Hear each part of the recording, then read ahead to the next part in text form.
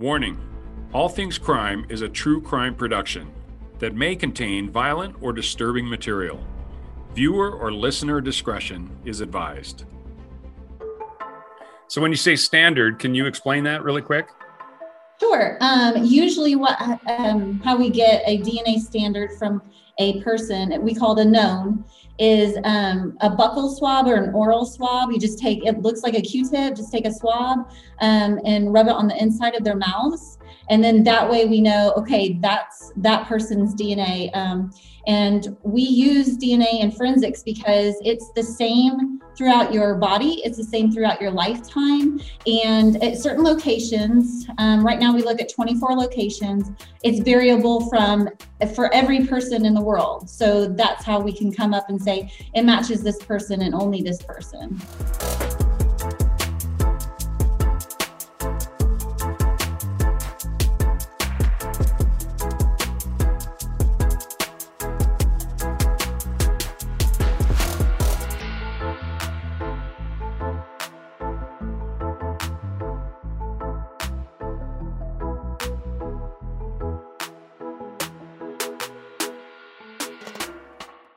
Ashley and Nicole, welcome to All Things Crime. Appreciate you coming on this morning.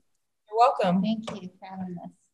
All right. For those of you watching and listening, I appreciate you being here with another episode of All Things Crime. And we have two special guests this morning, and I'm really excited about it. Richland County Sheriff is one of the very first offices that bought an MVAC system, and they're out there in the heart of South Carolina, which is absolutely gorgeous country if you've never been there. And, you know, just getting to know them was just a treat for me. And I love traveling out there. I've been out there a number of times. And these ladies are just perfectionists at what they do. They are absolutely skilled and they are amazing people. And I really appreciate you guys coming on. So let's, Ashley, let's start with you.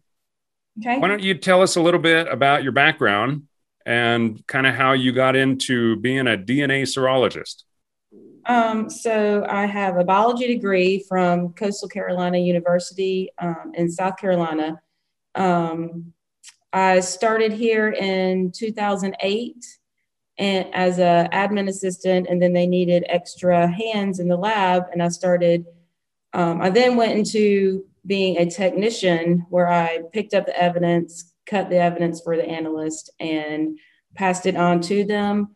And then I went to Charleston for some extra training in serology, where we did pretend casework and blood analysis, looking for semen and a little bit of saliva. And then I became a serologist here.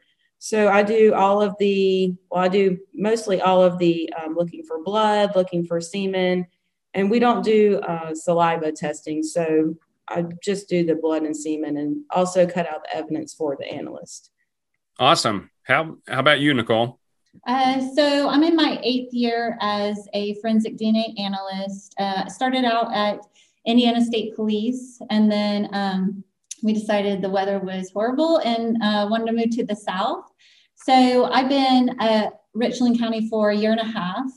And what I do mostly, sometimes I'll process, but most of the time, once Ashley's done processing and analyzing the evidence for body fluids or potential sources of DNA, she cuts all those out and gives them to me. And I go ahead and attempt to develop a DNA profile from those samples from the crime scenes, and then compare those DNA profiles to the profiles I developed from the standards, and I can say if it's a match or not.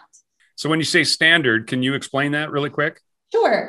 Usually how we get a DNA standard from a person, we call it a known, is a buccal swab or an oral swab. You just take, it looks like a Q-tip, just take a swab and rub it on the inside of their mouths.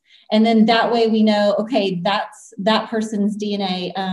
And we use DNA in forensics because it's the same throughout your body. It's the same throughout your lifetime. And at certain locations, right now we look at 24 locations. It's variable for every person in the world. So that's how we can come up and say it matches this person and only this person.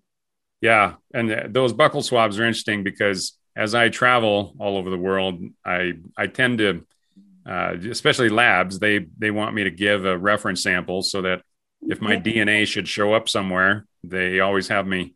They know that they hopefully can exclude me from whatever case they're working on. And yeah, I actually had to give a buccal swab to the Oman crime lab, and have to say I was a little nervous on that one, but it's there's professionals like you guys all over the world, and it's amazing what you guys can do.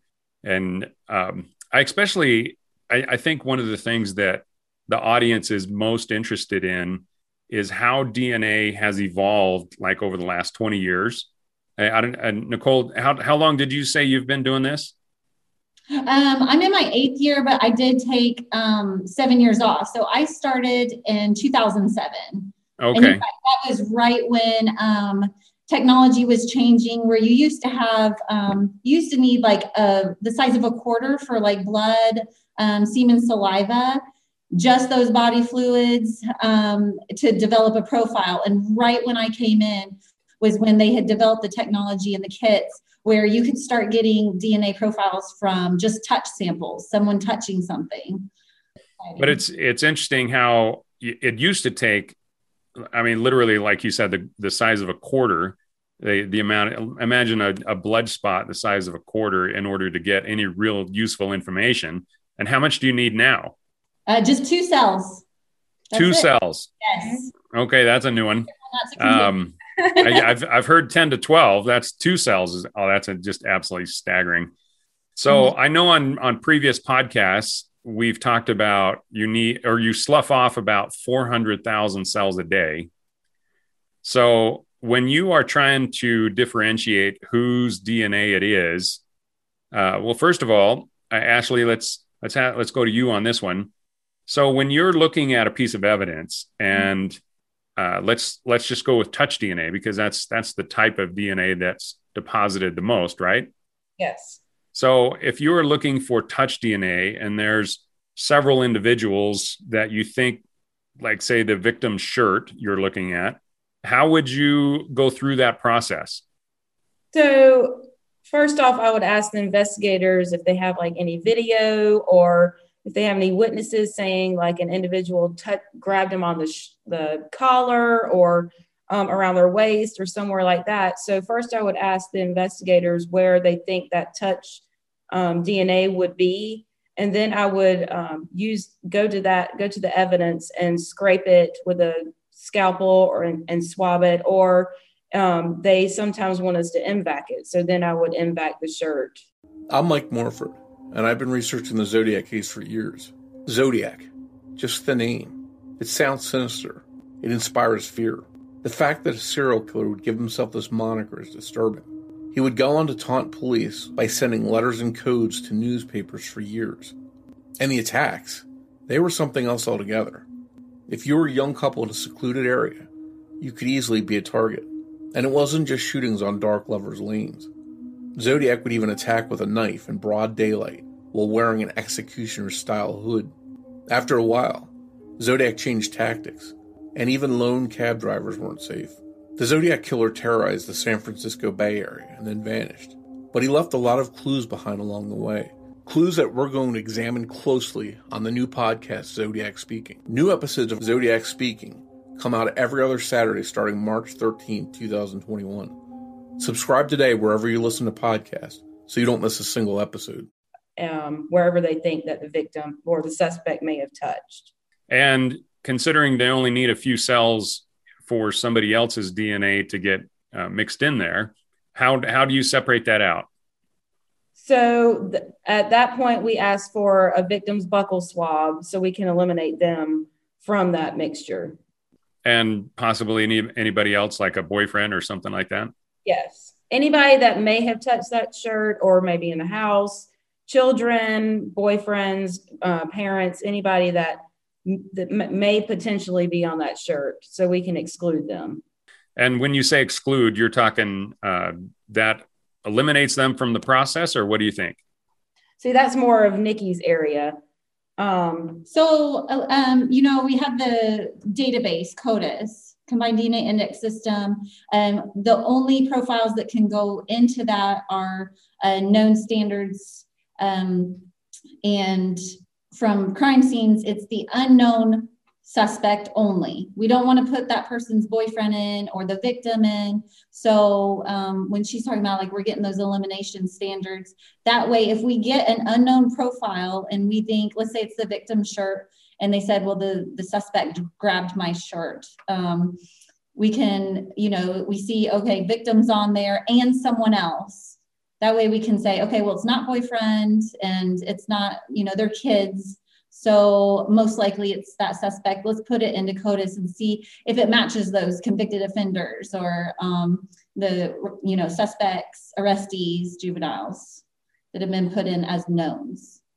The reason I'm asking this is I was a guest on another podcast, and it's interestingly enough, it was a couple of ladies that are engineers, and the topic was more along the genealogical DNA, but it was also, they were fascinating with just like STR type DNA where we have the CODIS database. And, one of the fears was that people's DNA is being used without their consent. And it's just kind of arbitrarily out there. And with the lab equipment and the processes becoming so sensitive, that people are going to start getting convicted just based on their DNA that they left, riding on the subway or something like that. And as one of my things was, I was like, look, first of all, you probably will never be convicted just based on one piece of evidence. Like even if somebody has your DNA profile, that doesn't necessarily mean that you're going to get convicted. It's just one piece of the puzzle. And from you guys, once you develop that DNA profile, you hand that back to the detectives, and then they have to go back to work and say, well, based on this new piece of evidence, what does that do for the case? So in you guys' experience, how can, number one, can you elaborate at all on that? And two, based on your experience with working cases, how does once you develop, you do your work and hopefully develop a good profile, how does that further the case from you guys' perspective?